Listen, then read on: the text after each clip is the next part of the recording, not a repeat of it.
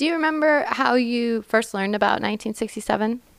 Actually, I was at a chess store, and the chessboards weren't for sale, but you could play with them and you could look at them, and there were a bunch of different cool designs and stuff. And one of them was 67, so the pawns were like little. One side the pawns were like little troopers for the National Guard, I guess, and then the other side there was like the people who were rebelling.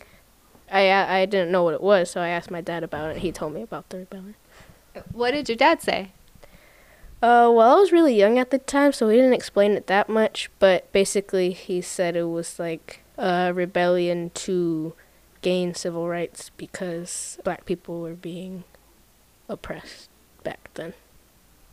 What did you think at the time? Do you remember?